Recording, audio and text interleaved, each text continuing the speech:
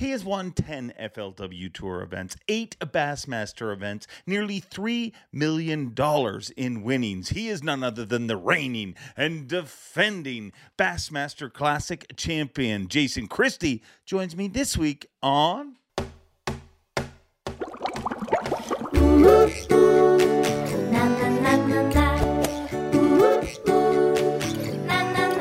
I'm Bob Cobb from the Bassmaster. Welcome to Mercer.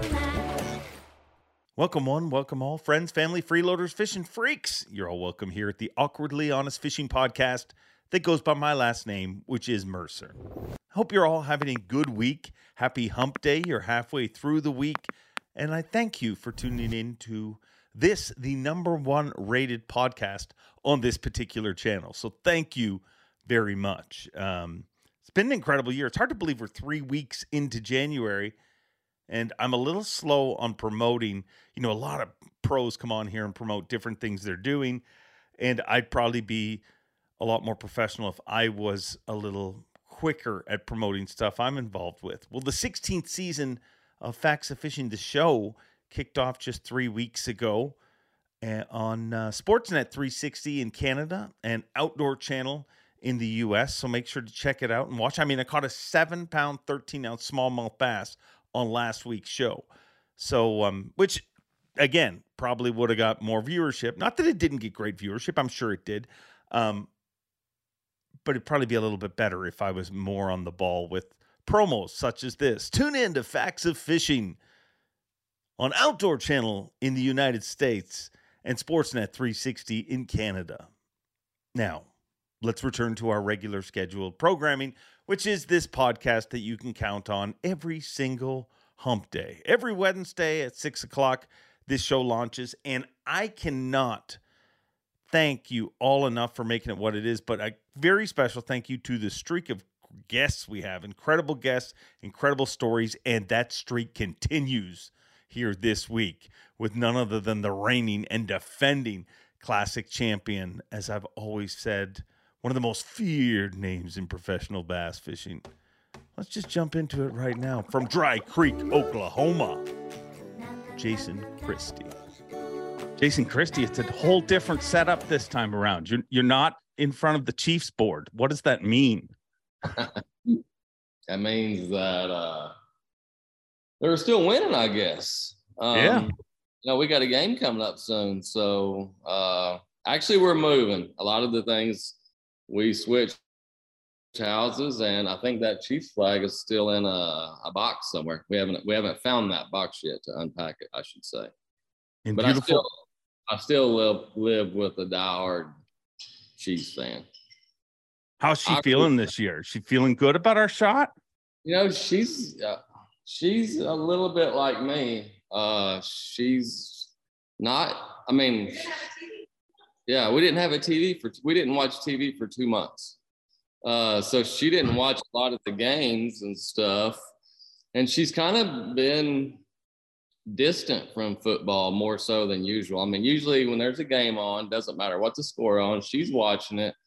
She's yelling at the refs. She's yelling at me, you know, because I root for whoever the Chiefs are playing just to make it fun. You're that kind of guy. Yeah. But no, I think she thinks that they have a good shot, and they do. You know, they have a good shot. As long as they have Patrick Mahomes, they got a shot. I mean, that dude, if he's proved anything, you missed a lot of games this year, but he has proved that he can take that team, put them on his shoulders, and carry them some. And that's, you know, in sports, how rare that is to have a player like that like can literally, hey, I got to do this. So I'm going to say go Chiefs. Go Chiefs. I still think Kelsey's the glue, though. Oh, he's big. He's a big factor there. But look at all that. I mean, they lost Tyreek Hill, and they replaced with a whole bunch of people that nobody really has heard of. And, man, they're all having career years. It's amazing how they went from this two-headed dragon to a fully distributed team. It's pretty awesome. But people don't tune in here to hear my thoughts on NFL football. Some people that tune in here hate NFL football, but I probably don't like those people. So let's talk about fishing. What have you been doing lately? Man, nothing but than building. We decided to sell the house that we lived in. I don't know. I guess it was July or August, and we wanted to downsize, and kids are grown and pretty much out of the house, so we wanted to downsize, and all we've done is moved our tribe 5 miles. We really didn't downsize, but I've been building. What you see behind me this is the boat shed, and literally from the time the Elite Series was over until like the 3rd or 4th week in November, it was here every day. If I wasn't working, I was, organizing the stuff, the dudes that were working. But once it was dried in, I pretty much did. Me and my friends pretty much did everything else. So that's all I've been doing. Didn't deer hunt much this year, and haven't fished until just last few days. I know we're 3 or 4 weeks out from the first Elite event, and I'm one of those guys. I like to spend at least a month in my boat. I like to, kind of get back into that routine, and so that's all I've been doing is kind of transitioning over here on where we're living, and with a lot of stuff moving in my business, just trying to get the season ready to go. Trying to get stuff cleaned up, get the same thing all the other guys are doing. You're trying to get jerseys ordered, trying to get approval from sponsors for wraps, hats. You're trying to get the new baits in. Same thing everybody else is doing. I just don't like doing it this late. Why is it always so late? It seems like every pro, it doesn't matter whether you're classic champion angler of the year or barely hanging on. It's always late. Yeah, for me, it's usually not. For me, I usually have my new boat, September. I usually try to get my boat September 1 and then work on it during hunting season.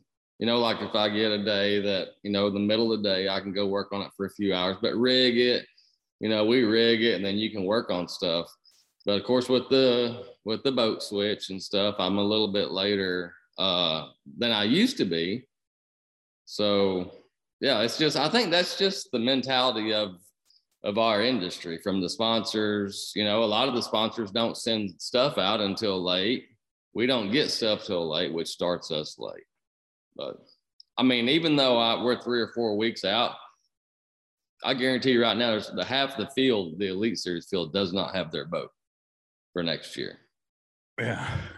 What I mean? And the ones that do don't have pieces. They're missing major pieces. So I have my boat. I got my truck. I got everything wrapped. My jerseys are on the way. I'm in a good place. Is that going to be a big adjustment for you? Like to going into a new boat, new office, does that take a long time? Like, what is that process like for you? It does, because there's only one person that I've ever been around that I think was more picky than me, and that was Aaron. Being around Aaron had to have his worms laid perfectly straight.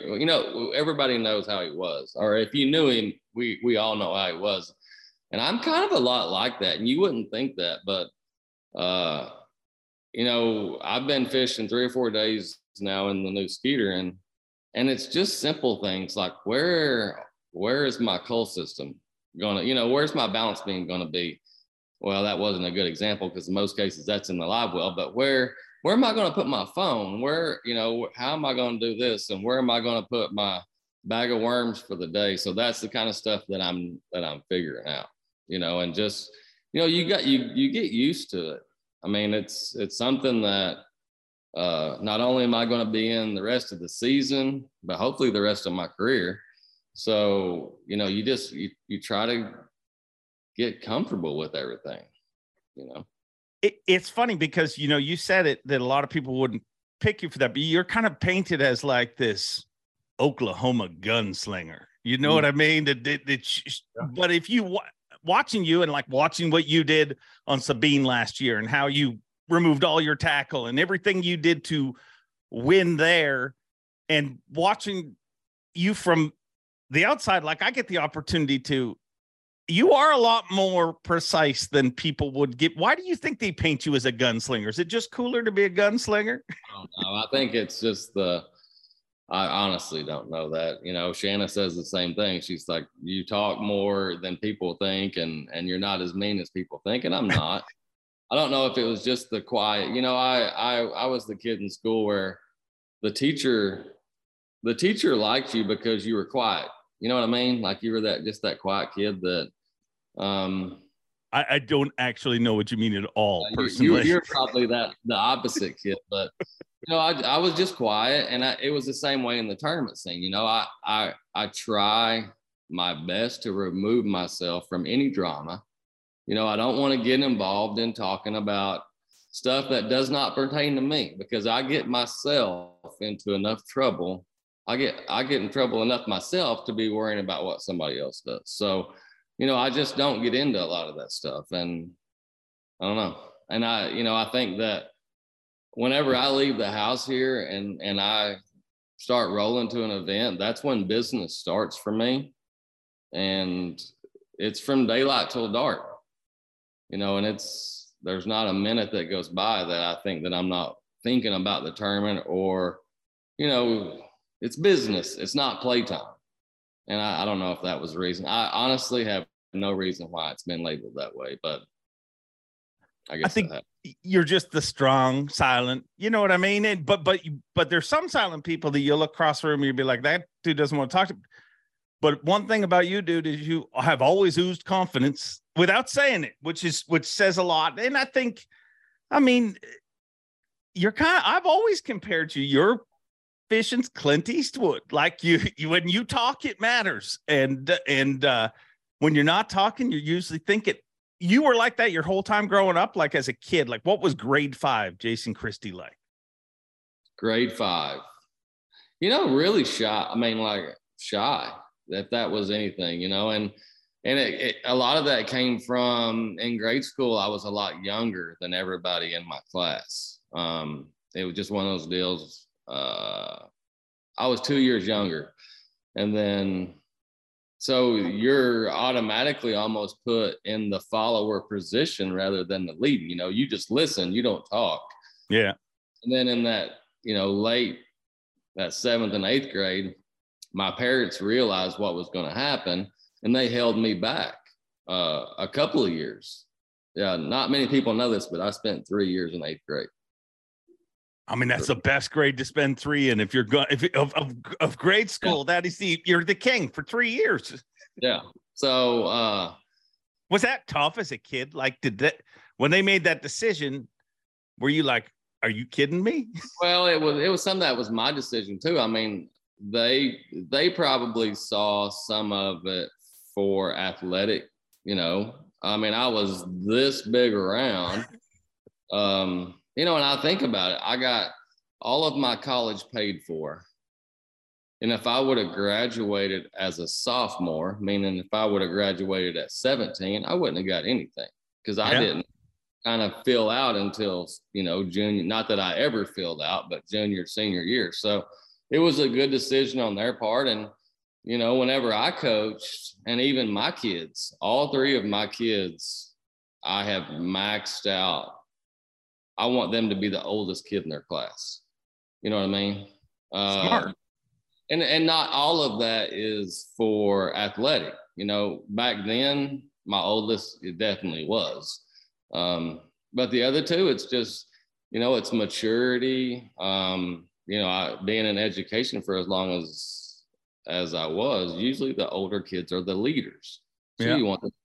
You want and sometimes they're not good leaders. You know what I mean? Good, bad, but you want those kids to be leaders. So anyway, that's 3 years in 8th grade. But I think then it was still shy, and I lived in the country, in the sticks, and I went to school in a big high school in town. So, you know, and that's kind of where my personality started. I think, you know, you go to the high school, you're a country kid. You don't say anything unless somebody says something to you. Is that where basketball started, or was it grade school for you? Oh, no. We started around here, 3rd and 4th grade, I mean, it blows people's minds. Around here in 3rd and 4th grade, you play 15 to 20 basketball games in school. Wow. Yeah, why that area? Why is it so? I don't know. I think the main reason is a lot of the coaches coach 3rd, 4th, 5th, 6th, 7th, and 8th, 3 different grade levels. And one coach does it all. So he can't, you only have so much time. So they play a lot of games in the day. You know, what I used to do when I coached, I would play 3rd and 4th grade games during their PE hour. You know, if they had PE at 10, yeah, I would schedule games at 10 o'clock so they didn't miss any class. They would miss their PE hour and then their elective, their art or something like that. We didn't take them out of school as much as we had to, but they just play a lot of basketball around here. I mean, they just do. Do you take anything from your baseball or basketball experience and apply it to fishing? Like, do you find yourself calling on some of that from the past? Or yeah, the biggest thing I would think would be my first 2 years I played in junior college, and I played for a guy that was very successful as a coach. He was very hard to play for. I mean, I'm not going to lie to you. At the time when I was playing for him, I despised him.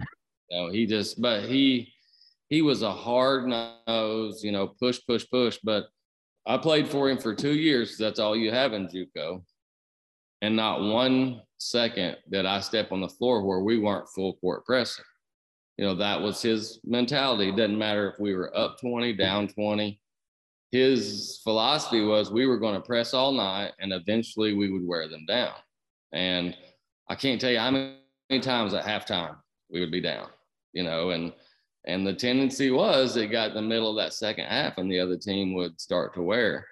And a lot of times we would come out and win because of that. And I think that, and then just as I'm getting older, you realize that the last hour of bass fishing is just as important as the first hour. The last 5 minutes is just as important as the first 5 minutes, if not more. Almost in my career, it seems like it takes me a little bit to get started in the mornings. You know what I mean? Yeah. You want to, as a bass fisherman, when you leave the dock, you want to have the plan in your head. I'm going to go to stop A, spend 30 minutes, then I'm going to go to B, then I'm going to go to that dock, then I'm going to go here. And I used to be like that. And anymore, I want to have an idea, but I try not to have a plan. Just play it by ear and see where it ends up. When did that change in your career? Was it just through experience, or? Yeah, I think after getting beat a couple of times, in some close calls. And even some tournaments that people that didn't, a lot of people didn't realize. There were some tournaments that I felt like if I shouldn't have won, I should have finished a lot higher, just because of bad decisions and stuff like that. But all you can do in bass fishing is your best. You make a decision and you go with it and you hope it's the right one. You know what I mean? Because we have a lot of gray. Yeah. In our decision making. There's not a perfect answer. But the best thing is make a decision as quickly as you can on the water and have confidence in that decision, even though it's not the right decision. I mean, just imagine this. You're fishing on Guntersville and you're like, okay, I'm going to go here. You have 50 choices on where to go. Yeah. What are the chances that you're making the 100% right decision? Not very good. So you're just hoping that you're making a decision that's, 25%, or 50% or better, just gives you a chance. And then whenever you go there, you have to have the most confidence in yourself that you made the right decision and make something out of that. What do you think in your tournament career to date, if you were saying, okay, 50% right decision or whatever, what do you think the closest you've ever got to 100 in your heart, like on a competition day? Like doing everything perfect. Let me think for a second. I don't know. You know, I got a really close friend. We talk about this a lot. I always ask him, you know, a day in my life, there's always something that happens. Every day, there's something dramatic that'll happen to make the day longer. And I always ask my buddy, am I lucky or am I unlucky? You know what I mean? I mean, cause I'll cut my hand wide open, but I'll miss a tendon. You know what I mean? Yeah. Or, I mean, I'll do something, but it's almost like I'm unlucky, but hold on, you're lucky that something really, really bad didn't happen. So if I had to pick a day, you know, honestly, they never go perfect. They really don't. You know what I mean? You know, like the past classic, I mean, the last day, you know, the first 3 days, it's just like, you know, I'm just gaining momentum. And then the last day, right when you think you have all of it figured out, you know, that thing that usually happens to me, it just kind of veers off but it's kind of, I don't want to use the word fun, but it makes it all worth it. You know what I mean? It's the chase. It gives you the obstacles. Yeah. And I'm more about the chase than anything else. You know, I like the chase, but I really can't think of just a day that, you know, the only really time I can think of one was the FLW on Grand Lake. Like that was just decision after decision after decision, flipping willows just one after another. But on the Elite Series, you know, I mean, you can look at the Sabine, but I only had one spot. So there wasn't a decision there, you know. And there were so many variables in between you and that spot too. Like that you could make all the right decisions, but something could have still stopped you. You know, there's that weird little luck factor in it. I made some really, really good decisions at Chickamauga this year. I mean, I really hadn't thought about it. Do you agree, not side note, that was the most awkward win ever? It was a little weird. I don't know. It was just awkward. You know, we get in the truck and the trophy's sitting there and we're just like, what happened? You know, and I don't know if it was because we were coming right off the Classic and the Classic was here. And even though you win in an Elite Series, it's a big deal, but it's still not the Classic. You know, I don't know. It was just weird. Really, I mean, of course, you know, people said good job and stuff like that, but there really wasn't a lot of, it was just like, I don't know. It was weird. It's still weird to think about. It is weird because, to be honest, like before we did this, I was looking stuff up like I don't know. I never use it, but I look up stuff and I was like, I literally almost forgot about that. You know what I mean? When I saw your victories, I'm like, wait a second, there's an extra one. Where did that? And then I was like, no, I remember it all. But it was, I don't know, maybe it was your first little taste of what it was like to be KVD for about 15 to 20 years. You know, when people are like, okay, great, Christy won again. Yeah, I think I still got a ways to go. But that tournament I fished, I made some really good, you know, where I started, where I fished, you know, and I knew that the area that I was fishing wasn't typically the winning deal. But I almost thought I really had a plan that a lot of those guys going down the lake and fishing that big water were going to, I mean, there was going to be some 25-pound bags and stuff like that, but I thought they would hurt each other. And I really think that it happened. And of course, the weather helped me out a lot too. But I mean, I think if you have 10 tournaments on Chickamauga, maybe one will be one out of 10 will be one out of the Hiawassee. The rest of them is going to be one typically where it's one at. That week was so tough too. Like I remember, you know, just the amount of anglers that were like almost like there's times we go places and people don't catch them and they felt they weren't going to catch them. But you go to Chick, which is world renowned. And it literally felt like on the first couple of days away and guys were shell shocked, like couldn't believe that time of year you're in the state of Tennessee and you're weighing in one or two fish. Right.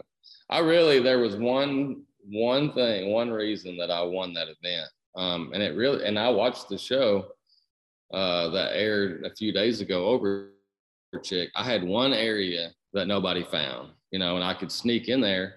Actually, the first day I really struggled, and I went in there. I snuck in there about noon and got me 2 or 3 good ones. And then the next day, I had to really, really use it hard to get what I needed. So had I not had that place to be able to kind of save and stuff, then I don't think I'd have won. The third and the fourth day, I caught them just, doing normal stuff, but I really had to use the hole. But I made really good decisions in that event, even though the last day, the fog really made the decision for me. And I think that's where experience and age, kind of gets you. The old me would have fought through the fog, and done something stupid. And you're just like, and this is the way I think about it. The place I'm trying to go to, I might catch one. I don't even know that it's that good, Let's just stop here. This spot's probably just as good, and do the safe thing. And then, I end up catching 3 or 4 good ones. I end up winning the event the first hour. Not that I ever knew that 15 pounds would win the event, but it was pretty much won in the first hour. Yeah, I mean, you also got lucky because you did not have Jake that tournament. Did you heard the story about what happened to him on Sunday at that event? Huh. Oh, I mean, the podcast listeners have heard it. So I'll give you the abbreviated version, but basically he was with Daisuke and he had to crap all day long. And it's the longest, like Jake told me the story and he said, do you want me to tell that in the show? And I'm like, not only do I want you to tell in the show, but we're going to make a special out of it. And we did the shittiest championship Sunday ever, it's called. So if you want to check it out, it's about 45 minutes of poo, and it's happened to everybody at some point, but it happened to him. Like, I think if he had been with you, he might have, like earlier in the day, said, hey, Jason, I got problems. But it was Daisuke, and he had trouble communicating, and Daisuke is so serious, and it's messy. So what have screwed up your tournament? Yeah. That's one of the questions I get asked a lot from people. What do a lot of it come from the wives and stuff. You'll meet somebody and they'll be like, what do you do out there when you have to go to the bathroom? I'm like, well, you just go, You just go. Poor Jake, I didn't know that. Oh, no, and the weirdest thing about it is I'm watching him during weigh-in. Like, I'm up there sweating like a mess that I always am. And I'm looking at Jake and he's down there shooting. I only see him in front of the stage on Sundays because, that's when they come out and shoot the extra stuff for the show. And he's got this like white Avco shirt on. It's like white with yellow and turquoise. It's like and I remember during the weigh-in looking at him and thinking, freaking Jake, look at him. He's so put together. He's so clean. He's so like, look, I'm a sweaty mess up here. And look at him. He's been on the water all day. Little did I know that it's bad what happens to him. It's just a mess. He took a picture with you that day. Because he hadn't got a picture with the classic trophy in you. So you actually, I don't even know if he had trousers on when he took that picture with you. So you will. Next topic. What's the worst that's ever happened for you on the water? Have you ever had one of those disasters out there? Not a disaster. I mean, I've had to go before, and you just go. Gravity's a hell of a tool. Right. I mean, no, I've had some, where you get to the first spot, you're like, I'm going to have to go pretty soon, but never terribly. I always wonder how bad it must be like, and live has really helped this, but flotillas, and you dealt with one of the biggest flotillas in the history of bass fishing, like that must just be a nightmare, just have some privacy because everybody's got a phone nowadays, and I don't care who you are. You don't want that. That picture doesn't look good for anyone. You just, like I said, you just got to find a dock or something, or, at worst case scenario, there was an event. I don't remember what it was. I had several people following. I just parked the boat on the bank and walked up on the bank where nobody could see. Everybody has to go. So nobody can make fun of anybody. It happens. It happens. Yeah. So do you feel any different going into this season? I mean, you're the reigning Bassmaster Classic champion. No, I mean, it's just been weird. I mean, winning that and the way it went down and stuff. It's just been weird, but really nothing's changed for me, sponsor wise, other than the boat. We're the same lineup and I don't know if it was different for all of the other guys that won the Classic, but as far as these, Amazon and all of these big companies calling after you win the Classic, no. I mean, but I'm happy. I'm very, very happy with where I am, as far as sponsor wise and stuff like that. But it's just been the first 2 months was crazy. And then it just kind of, tailed off. It's still been steady. I mean, I do quite a few interviews and stuff like that. But coming into the season, I really, really like the schedule. I think we have one of the best schedules that's ever been put together as far as the whole season. I mean, I was in the deer stand this evening and saw that I read an article on bass that we could have 5 lakes that hit 100 pounds. The possibility. You don't have that many very often. No. So just excited. I mean, the way that it sets up, it should be a good year. So I'm excited to go, and I'm just, you have nothing to lose. I mean, this will be my 9th Classic, I think. And the previous 8, that's all you're just like, you're thinking like, oh gosh, what do I got to do to win this one? Because I don't know how many more chances I'm going to have and hope it rains and the water comes up. I ain't thought about none of that. You know what I mean? Like, I'm ready to go. I'm fired up for the Classic, and I will be even more whenever we get here. But I don't know. It's a calm feeling, and I love that. So. Is there I'm just putting a pattern together, and I'm thinking about you, and I'm like, the last time we were on that river, Gussie won. And Gussie and you have become remarkably tight, but the bonding came together with Shannon and Shelby. Are they is Shannon masterminding a way for you to win the Bassmaster Classic through the back door a la Gussie? Yeah, that's what I told her. Is I was like, you getting if you can't get some baits off of them, at least you get in their head.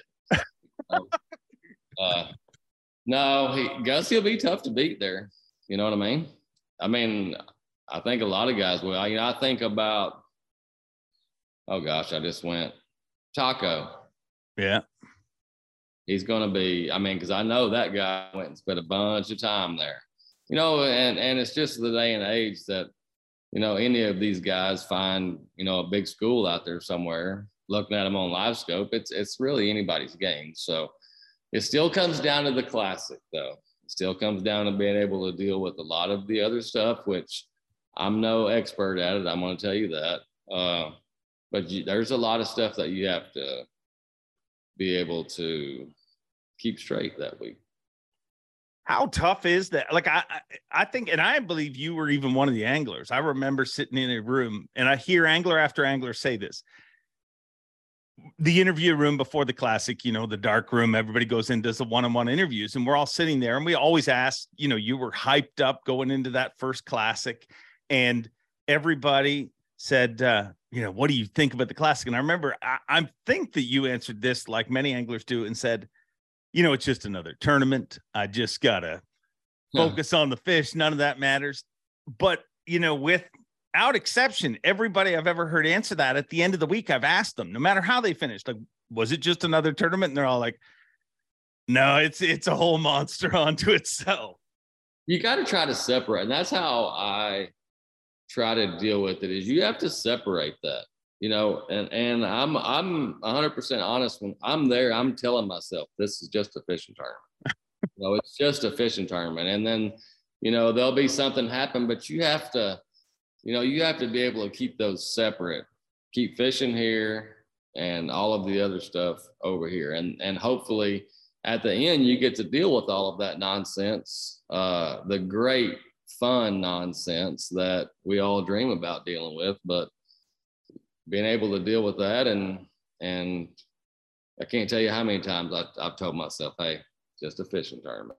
Just go out and catch them. It's just a fishing tournament. How often do you look at the trophy? Like, do you just walk past and be like, okay. Can you see it? What? It's right there. Oh. On the screen, right? Oh, there you go. I didn't even notice that was the classic. So how often do you find yourself glancing at it? And not like, as much as you would think now. Before we sold the house, it literally sat right there, you know. But here, you know, I walk by it and stuff like that. When the house is done, all of the trophies and deer heads and stuff are going to stay in the boat shed.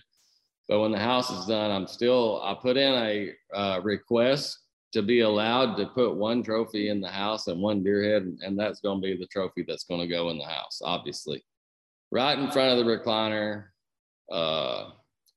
where I can see it every day. If not in front of the recliner, then sitting right next to me so I can hang my hat on it. No, of all anglers, everybody works hard, but man, just like you explained, your life always comes like you're a Bassmaster Classic champion, but you had to go through some shit to get there. What's funny is what's cool about it, and is over the last 3 or 4 or 5 months, 6 months, there's been a lot of people that's come up here working and stuff like that. And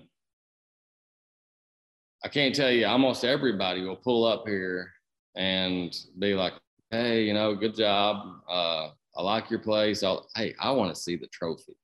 You know what I mean? And this is before, I mean, they're working, so I don't have my stuff here. And there was several times that I brought it up here just to show people, you know, guys, I'm like, I'd really, really like to see it up close, you know. So, and you just get the, you know, it's pretty cool. There's a lot of, if you look at that trophy, if you've never seen it, that thing just represents so much history. You know what I mean? Yeah. Every one of those names on that trophy has a story. You know, there was something, there's a cool story behind every one of them. Yeah. Yeah. Pretty cool. I think it's one of the most iconic trophies. Like, and maybe I'm probably a little biased, but if you look at, like, I think the Stanley Cup is everything, like, for trophies, because it's the same one that they won the first time. You know what I mean? The dents are in it and everything. That's super cool. But I think what's cool about the Classic trophy, if you look back, it's changed a number of times, but it's always stayed with that same shape and the right and same. It's the Classic trophy. Like, it almost, and I'm never a fan of when you see, okay, this is the new thing that's replacing. A lot of times I'm like, yeah, it's going to take me a while to like the new thing. But every time they change it, I'm like, it just got better. You know what I mean? It's a pretty iconic trophy. Yeah, it's pretty cool. It's way heavier than it looks. You know, I got extra screws in that shelf right there that's holding it up. So it ain't going nowhere. Was there, when you hold it up, like, are you just so jacked at that moment that you don't even feel any, like, I think I'd be like, oh, my tummy's probably showing. Yeah, no, you don't think about anything else, especially holding that one up. Yeah, it's what's the weirdest thing one of your buddies has tried to do to the trophy? Nothing. Oh no, my buddies would have done all sorts of horrible things to the trophy. Oh, my buddies, they know what that thing means, so they wouldn't do anything. I don't even know that many people's even touched it. Really? Yeah, I mean, they look at it, and even when I brought it up here, you know, guys would see it in my truck, or, you know, whenever we first moved in, I brought it in here, but nobody just gets up and rubs on it or anything like that. Like I told you, Clint Eastwood. Yeah, we're in America, not Canada, so. Well, you blame my whole country for my idiocy. You know, it's not the country's fault. No, I think it's so unrealistic that I would ever win it. So I would imagine my buddies defacing it. But I go back. You're the Clint Eastwood. You don't go messing with Clint Eastwood's gun. No, don't touch the gun. Leave it alone.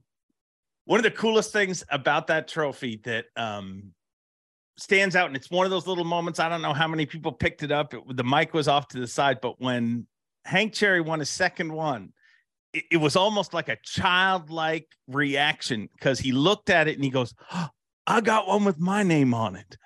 because if you win it twice, your name's on it. But I guess he had spent hours like looking at all the winners, over the year, which I'm sure you have. That's what makes it so cool. But now you've actually got your name on it. So when are you going to get your name on it? I'm just going to take a Sharpie. And I think what I'll do is whenever I go to the Sabine, I'm going to take it with me and have Jack. Remember Jack? Oh, yeah. Have Jack. He's probably in 3rd or 4th grade now. I have him just write my name with the Sharpie on the side, right below Hank's name. Well, I mean, my son's a huge Nets fan, and we went to see a game a couple of weeks ago and maybe a month ago, and he gave Kevin Durant knuckles, and they've been on fire ever since. And they were in like last, and now they're in. My son thinks he was the reason. Could Jack be the reason? Because, I mean, not that your career wasn't going great up till then, but since Sabine, you're on fire. Yeah. Yeah, hopefully. I mean, I'm going to be seeing him again next summer. So I might need to go see him before we have the next Classic. Well, and you didn't know him or anything? Like, you just met him there, right? Yeah. We were staying, whenever Edwin and I were running together, we met. Edwin knew the guy. He introduced me. Anyway, I got to know him, and we were staying at his house. And I think it's his grandson. I know it's his grandson. But he, I think he lives somewhere else or something else. You know what I mean? Yeah. But yeah. So I knew of him, but I'd never met him, until the day that he signed the trophy. So after you won, I never asked you this question, but I kind of wondered it. And then you went and won Chick and erased any thought of that. But I was kind of wondered, like, for somebody like you that was everybody talks about the Classic, but dude, you didn't care about anything but the Classic. That's what it felt like to me. And when you finally won it, I wondered, like, is there a bit of almost an adrenaline dump where you're just like, I've focused on this carrot that I've chased for so long. Yeah. I ate the carrot. What do I chase for? No, there was immediately after. I mean, I remember, the next day, it's just like, I mean, all the gas is let out, yeah. I mean, all the air's out of the balloon, and then you think about it, and it's what else is there to do? But I want to tell you, if you ever win the Classic, from the time they announce it, the time from you won until I won until 2:00 that night, that was the funnest 8 hours of my life. I don't want to use him, but it's like you're put on a pedestal. Not only you're put on a pedestal for a long time, but that next 8 hours, I mean, we walk in, it didn't matter if I walked into the hotel, it didn't matter where we went. It's like everybody in the room knew that you were there. You were carrying the trophy, and there was a whole bunch of people following you. It was just really cool. And that made it, honestly, the next day I was like, I really, really, really would like to have another one of those nights. It was a lot of fun, and I have one thing that I really wish that would have happened at the Classic. Is, my parents were there, and Shannon and I has talked about this a lot, because, we'll see a random post or something, and it gets us back into the rabbit hole of watching some of the cool moments and stuff like that, which is all fun and games. But, her parents is sitting there, my parents is sitting there, we got some friends there. I wish that they would have had a camera on them. Yeah. Just to know what had happened, how they reacted, because before I came on stage, my mom is preparing Shanna that I didn't win. She's like, hey, I just want to tell you that he probably didn't win. It looks like Stetson's going to win. He got close again, maybe next year. So she's upset, I know they were all surprised. So that's the only thing I wish. I would give anything to have just video of their reaction. Yeah. Yeah.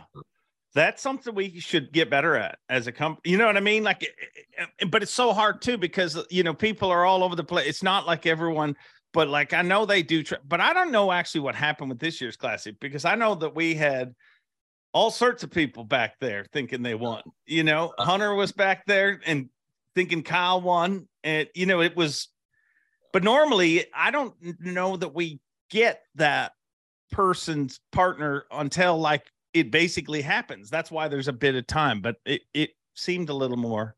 We'll just win it again, Jason, and then we'll get the reaction, but you'll still want that first reaction. Yeah. I think everybody in the Coliseum heard Shanna's reaction. And it was my parents and, you know, her parents and stuff like that I would like. Yeah. I mean, especially of course my parents, because they're, you know, they're not going to say much, and I would just like to catch them off guard, you know. But your parents though too, like that. I mean, it's the greatest proud. Look what I freaking did, Dad, Mom. You know what I mean? Like I get it. Yeah, it was a lot of fun. I'm glad they, you know, her parents and my parents, they both went to is it called the decompression room? Yeah. They went with us and went through that whole process and the interviews and stuff like that. And that's something that I'm glad that they got to see, because I don't know, they were super, super proud. I just wish I could have seen their reaction. Yeah. I had it planned out that if I'd won, and I knew that I'd won, before I got off to see you, I was going to go in the stands and find them. Oh, wow.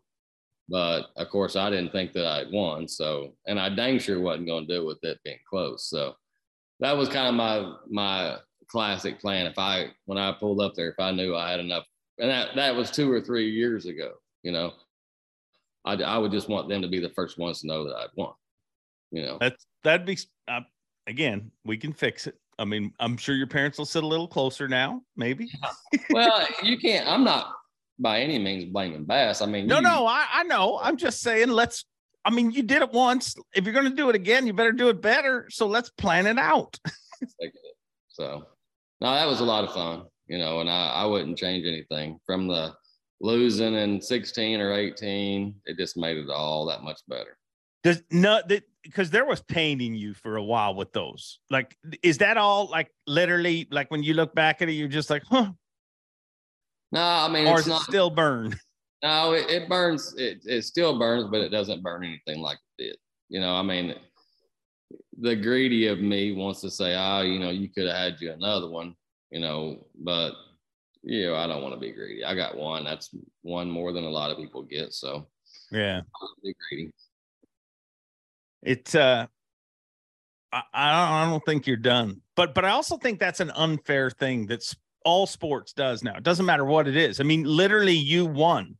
Yeah. This dude just slayed the freaking dragon. I'm like, wow, like, and I swear, by the time I got back to the media deal to do when you're doing decompression, I'm doing like kind of my thoughts to a few different places that want to hear them, and they're like, how many do you think he's going to win? Is Kevin's record in jeopardy? Is Rick Club in jeopardy? Like, I'm just like, he hasn't even done, you know what I mean? Like, it's weird that is why do you think the world is like that now? Got to make drama out of something. You know what I mean? Yeah. That's the business. That's the world that we live in, rather than just seeing what's in front of you and appreciating it. That's the way I look at it, you know, just live the day. Yeah. Have you, one of the cool things was that picture with you and Shanna, and Overstreet said something to me that afternoon when after he took the picture, he's like, man, I just took a picture of the best moment of their life. And I'm like, what do you mean? And like, when Overstreet gets all like, he's incredibly deep and really talented, but when he's like, look at their faces, man. Like that moment for both, it doesn't like, they're going to have incredible moments, but that's going to be one of the greatest moments of their life. No matter what, you can win 10 more. Would you agree? Yeah, I know exactly what picture he's talking about. You know, and it's to kind of walk the people through. You know, you go from not knowing if you're going to win, and they hand you a trophy, people go crazy. And it's not like you've forgotten anybody, but you're just like, oh my, what else can happen? And then I literally think that Jacob Porosnik tackles me, just hit from the back, and it's her, and she's screaming and going crazy. And so it was, I know exactly which picture you're talking about. And that's whenever I wheeled around and had the big smile, and she's going crazy. So yeah, it was a lot of fun. It was very cool. It was honestly one of I think this is my 13th classic or 14th classic coming up that I'll have emceed, which is hard to believe, but it's one of my top, you know what I mean? Like it's when somebody says, what's your favorite one?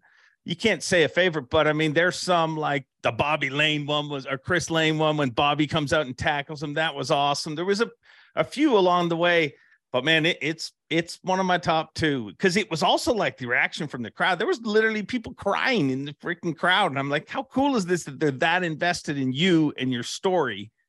Yeah. And that they get emotional. Yeah, that was the deal. I think there was a lot of people that had, they had rode the roller coaster with me. I mean, Jake and I has talked about it whenever they put the camera in the truck coming back in 16 or 18, whatever year it was. And then, I mean, to lose is bad, but to lose and have a big lead, but they've just been through all of that and they've seen it. And I think it's just the fact that, hey, I'm just an old spinnerbait guy. You know what I mean? Just can go flip a little bit and throw my bug and maybe jerk a frog around. I just think they kind of bought into all of that, and to see it happen, and the story could not have been any better. To go back to Hartwell, to leave Bass, to come back to Bass, to come back to Hartwell. All of it, yeah. And then to be tied going into the last day. And that was one of my fun moments the last day, is when some of the media comes by and like, how do you feel? The last two times you had a lead, I was like, hey, I don't have a lead. I'm tied. You know what I mean? So all those demons are gone. Yeah. It was an amazing event, but it's all in the past. And I saw from your posts recently, you're working on your weaknesses. What are your weaknesses? Spinning rod still. Dude, you used the spinning rod a lot in the beginning. I think everybody forgets about the mornings of the classic, because I've seen a lot. He did it old school. It was his. Well, there was some hours where. Right. No, what you're seeing, what you saw in the classic was open water, spinning rod. I don't have to hit on an exact spot. Gotcha. It's just, it's the casting and things like that I still, I'm still working on. I did a seminar this past weekend and kind of talked about, more so than baits and rods and reels, is just the mental attitude of an angler and stuff. And I told those people, I was like, whether you believe it or not, I don't know about Canada, but where I'm from, these lakes are changing. I mean, you can't just go down the bank anymore throwing a square bill or a spinner bait or pull up to a tree and flip a 1/2 ounce jig in there all the time and catch them like we used to. You got to do some things, and I don't want to be behind that. I don't want to be one of those guys that goes 4 years in a row without missing the classic because I'm still throwing the same spinner bait. So I just want to be trying some stuff, and it's the best time for me to work on that kind of stuff is now. So before the season actually hits. So do you like, do you put together a list or stuff like that or is it just a mental thing in your head? There was a day where you would have liked to be tighter doing this, and do you take each one of those things you want to work on and literally look at it, which is smart to me if this is what you're doing, but you hear golfers talk, I'm working on my short game, or I'm working on my chipping. You don't hear that in fishing, but I think it's from somebody at your level. Maybe you do. You just want to get more comfortable, or I just want to get more comfortable with it in my hand. I mean, if I pick up a bait caster, it just, it feels second nature. It's just, it flows, everything. If I pick up a spinning rod, Yeah, I've gotten 1,000 times better than it was. And a lot of that's due to live scope, out there casting to them and stuff. But still, I'm not comfortable up around the bank, and even though I think the picture that I posted today, I wasn't up on the bank, I had that rod in my hand, and maybe 5 casts later, I saw a stump up there, or I'm standing out there and hey, I'm going to sidearm this one. It's just getting more comfortable, and for me, it's just getting more comfortable in fighting the fish.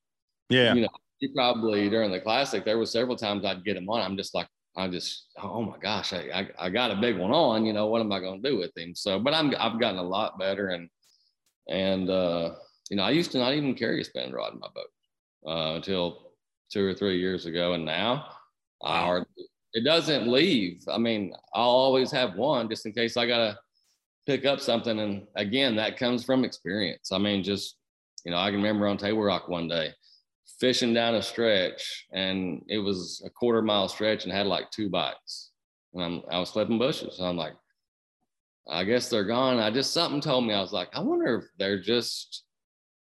they're smarter than me. And I turned right around, went right back up that 1/4 mile stretch with a spinning rod and a wacky worm, and I don't know how many I caught. And it's just they're changing.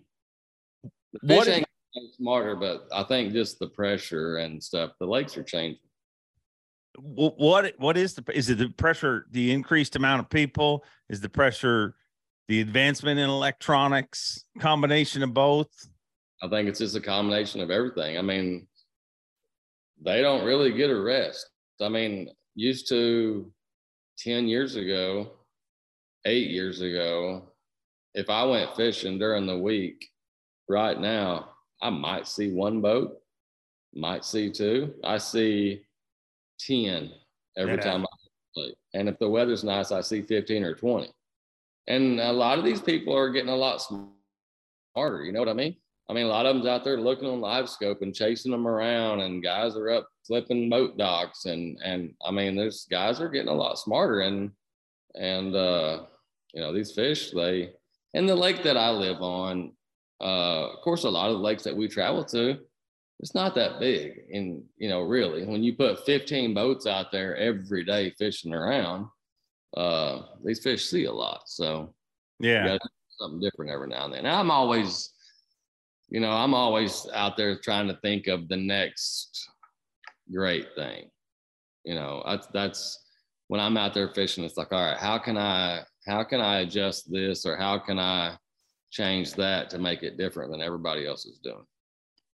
How often are tournaments won by because it seems like anglers have this endless search for the next great thing, that bait that nobody's throwing, that approach.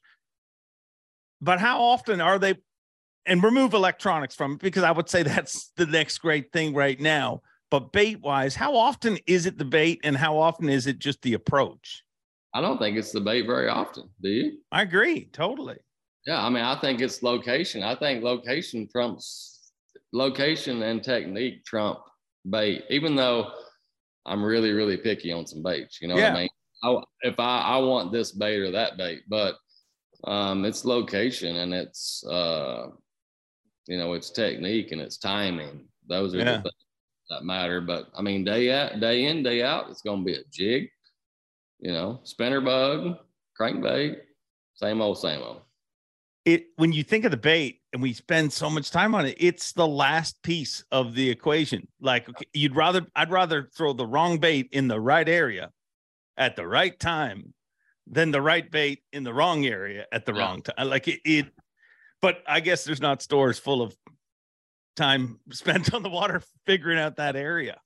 Yeah. In that scenario, at least you're going to have a bunch of fish looking at the wrong bait. Yeah. You got the right bait, there ain't nothing looking at it. So yeah, it's weird. I mean, it's a lot different than it used to be. But it's fun. I just try not to get stuck in a rut. You know what I mean? I mean, I'm getting older than some of these guys out here, and I mean, it's weird to hear that, but I am. I'm not the oldest, but I'm not the youngest either. But I just don't want to get stuck in doing the same thing. Do you still feel like?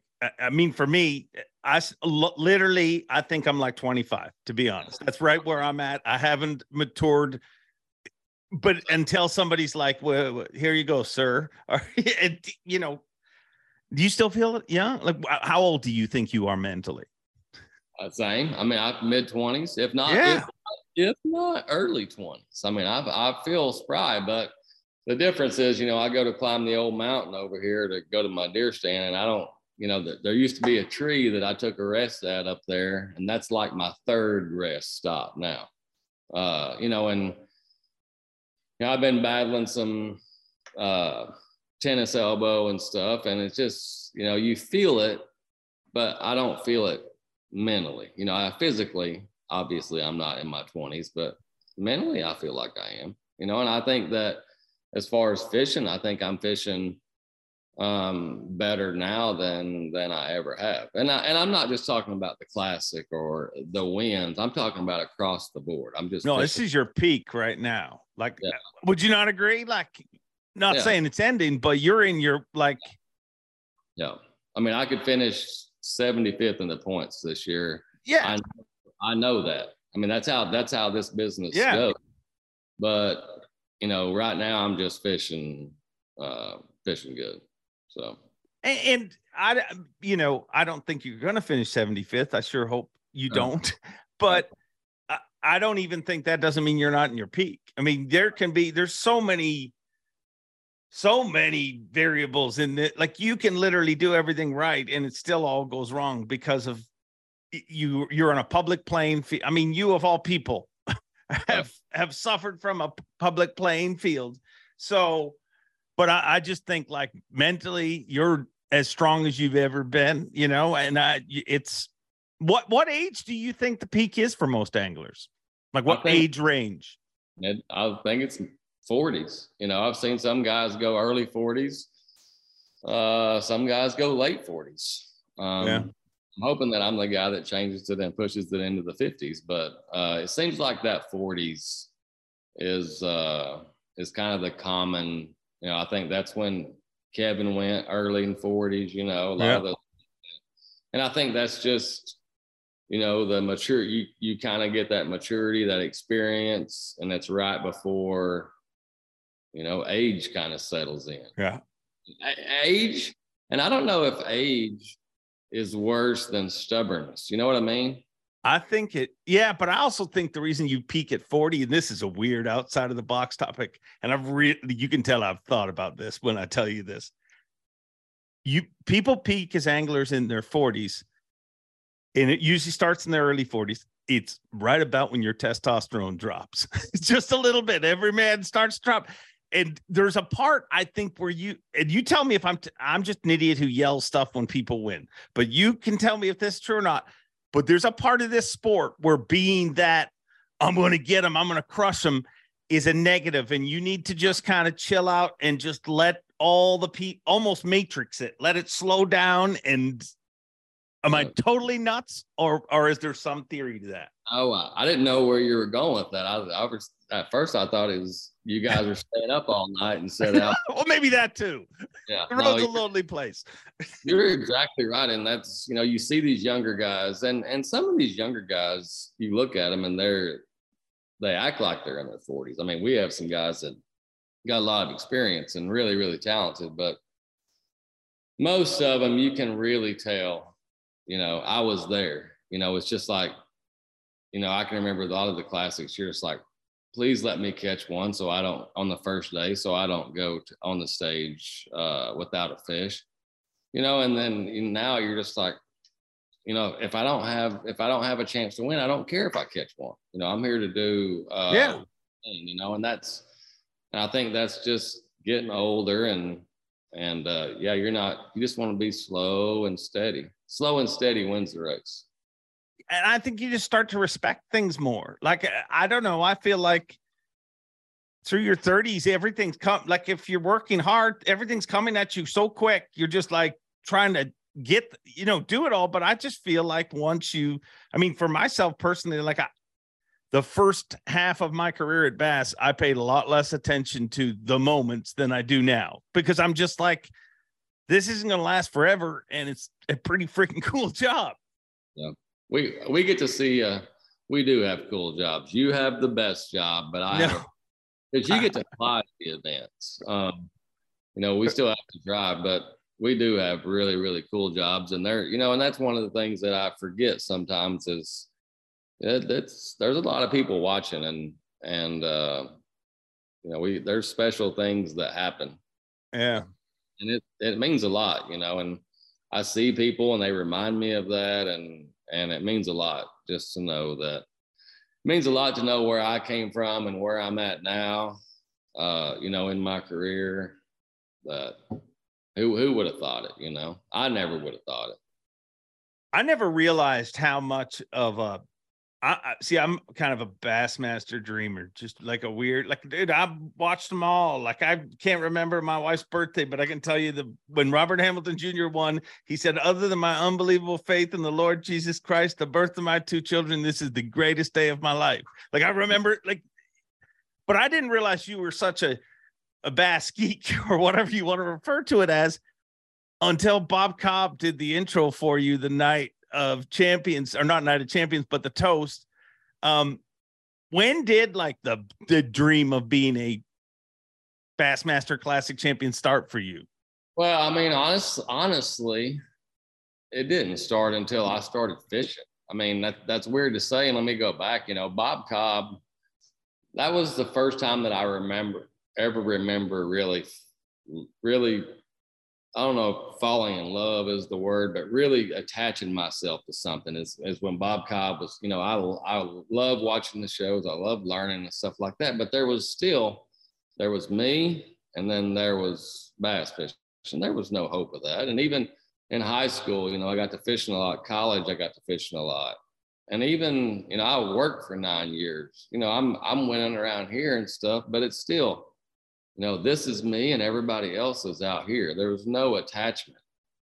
And after my first professional event, finishing 140th, you're just like, I'm still here and everybody else is out there.